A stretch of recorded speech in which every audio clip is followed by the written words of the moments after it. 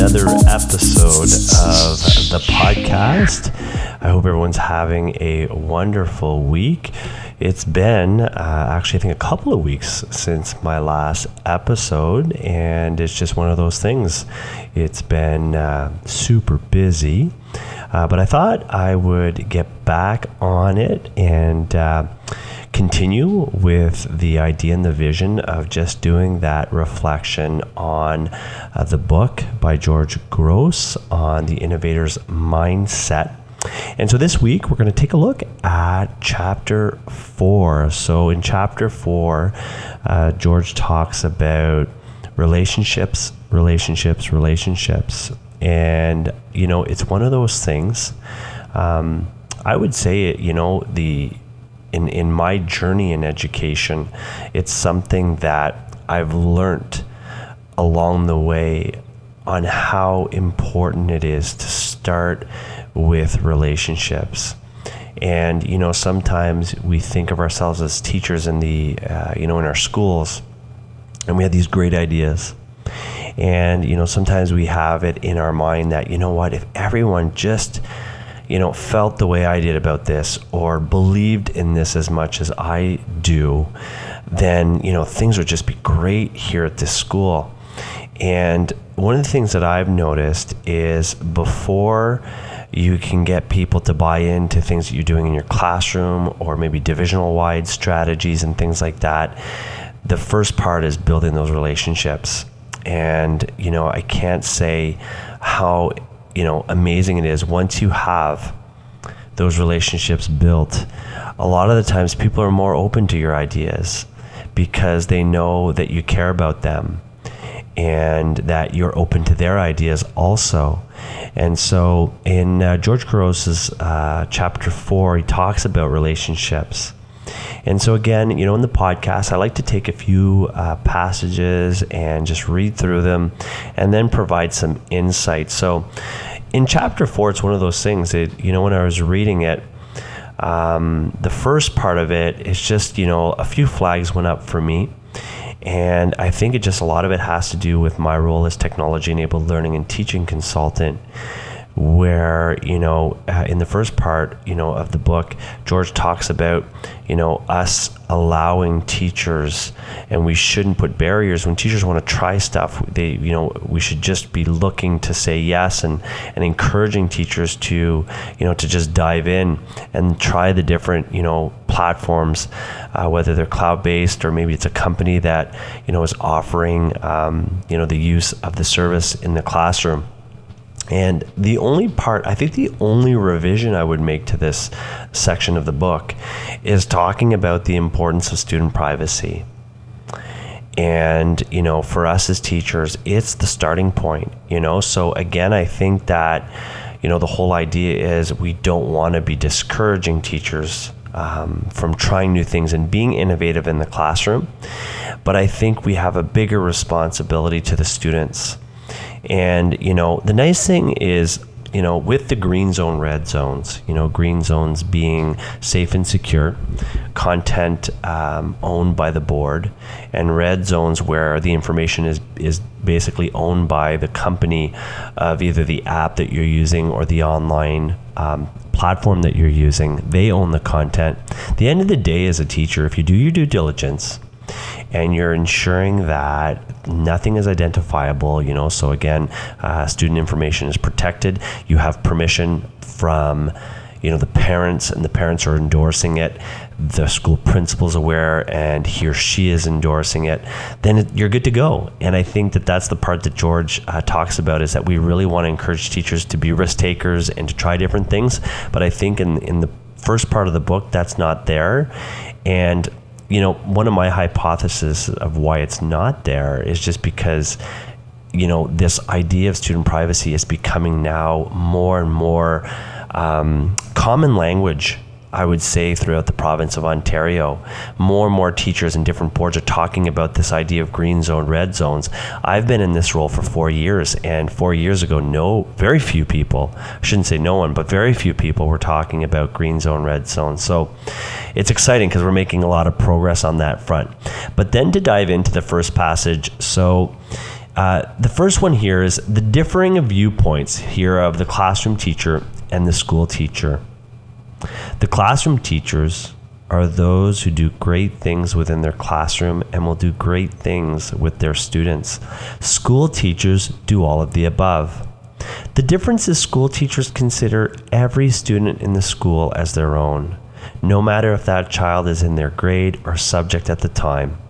School teachers see things like supervision as an opportunity, not a chore, because it is a time to connect with other students and get to know them on a different level. And that super resonated with me. Just speaks to me and the journey that I had in the classroom. And, I just remember, whether it was walking through the school throughout the day or, again, as mentioned here, on recess, coaching the different teams that I coached. That was probably, when I was put in roles of mentoring teachers, I couldn't you couldn't underplay the impact of, connecting with students that you didn't necessarily teach, or coaching, a team and having students from different classes, on your team and getting to know them. And that, I find, always paid tenfolds, because you make a difference in the lives of the students when you take the time to connect with them. But also, more importantly, sometimes, it could be 2 or 3 years down the road, and that student that you had that connection with out at recess, maybe in grade 3, is now in your grade 6 class, and that student remembers that first interaction and of you being really friendly and fun out on yard recess with the student. So again, I think George is bang on there. He also talks a bit about the capacity building. And again, this is another passage that resonated with me, and I'll provide some insights after. So one of the challenges with the large group workshop model is that no matter how hard we try to differentiate, not everyone will get out of the day what you or they might hope. There are times when large group sessions are necessary to develop a shared vision.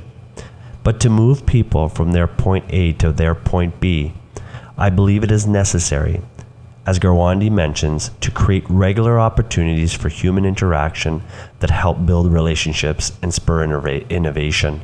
So again, it's one of those things about, providing different ways for our teachers to learn. And we have our system days where we bring everyone in. And again, those are important days where we connect as a larger community, but also providing, whether it's, capacity building online, opportunities through CPLCs, things like that, for teachers to get together and share their expertise. Sessions where I know in my role, I've moved away from setting the agenda. I'll always arrive at a capacity building session with a plan for sure. But what I'm finding now, what is way more effective is when I actually allow for the teachers to set the direction. So I might put out a couple of ideas, but before we get rolling, I always ask them the why. What is your why? What are you trying? Why are you using the technology? And what are your goals? What are your desired outcomes? And I find that when you're able to, with a small group of educators, meet them where they're at and provide them with simple next steps, it's so much more effective than, if I'm coming in with this plan and I have a goal to get them from here to here to here.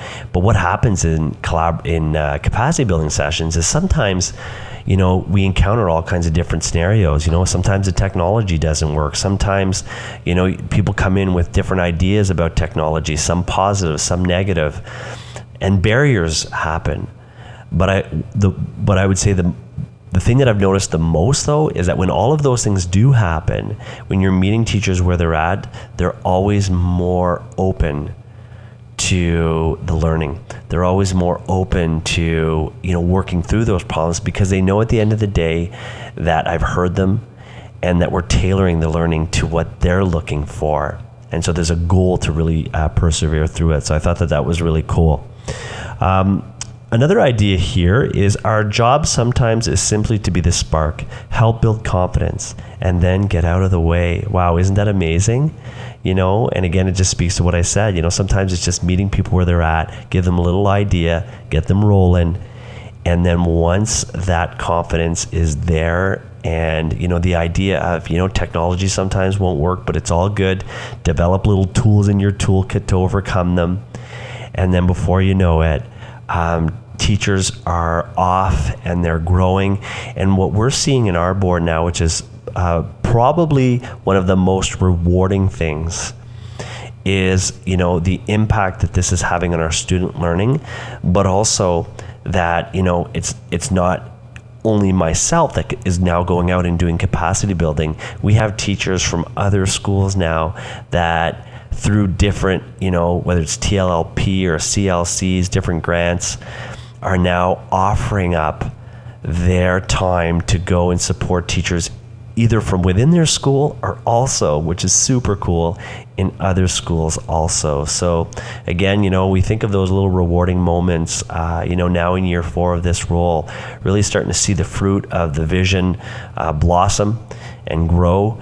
And it's just amazing to see it now happening as a community. And again, coming back to what George said, relationships. And a big part of that is that built into our vision.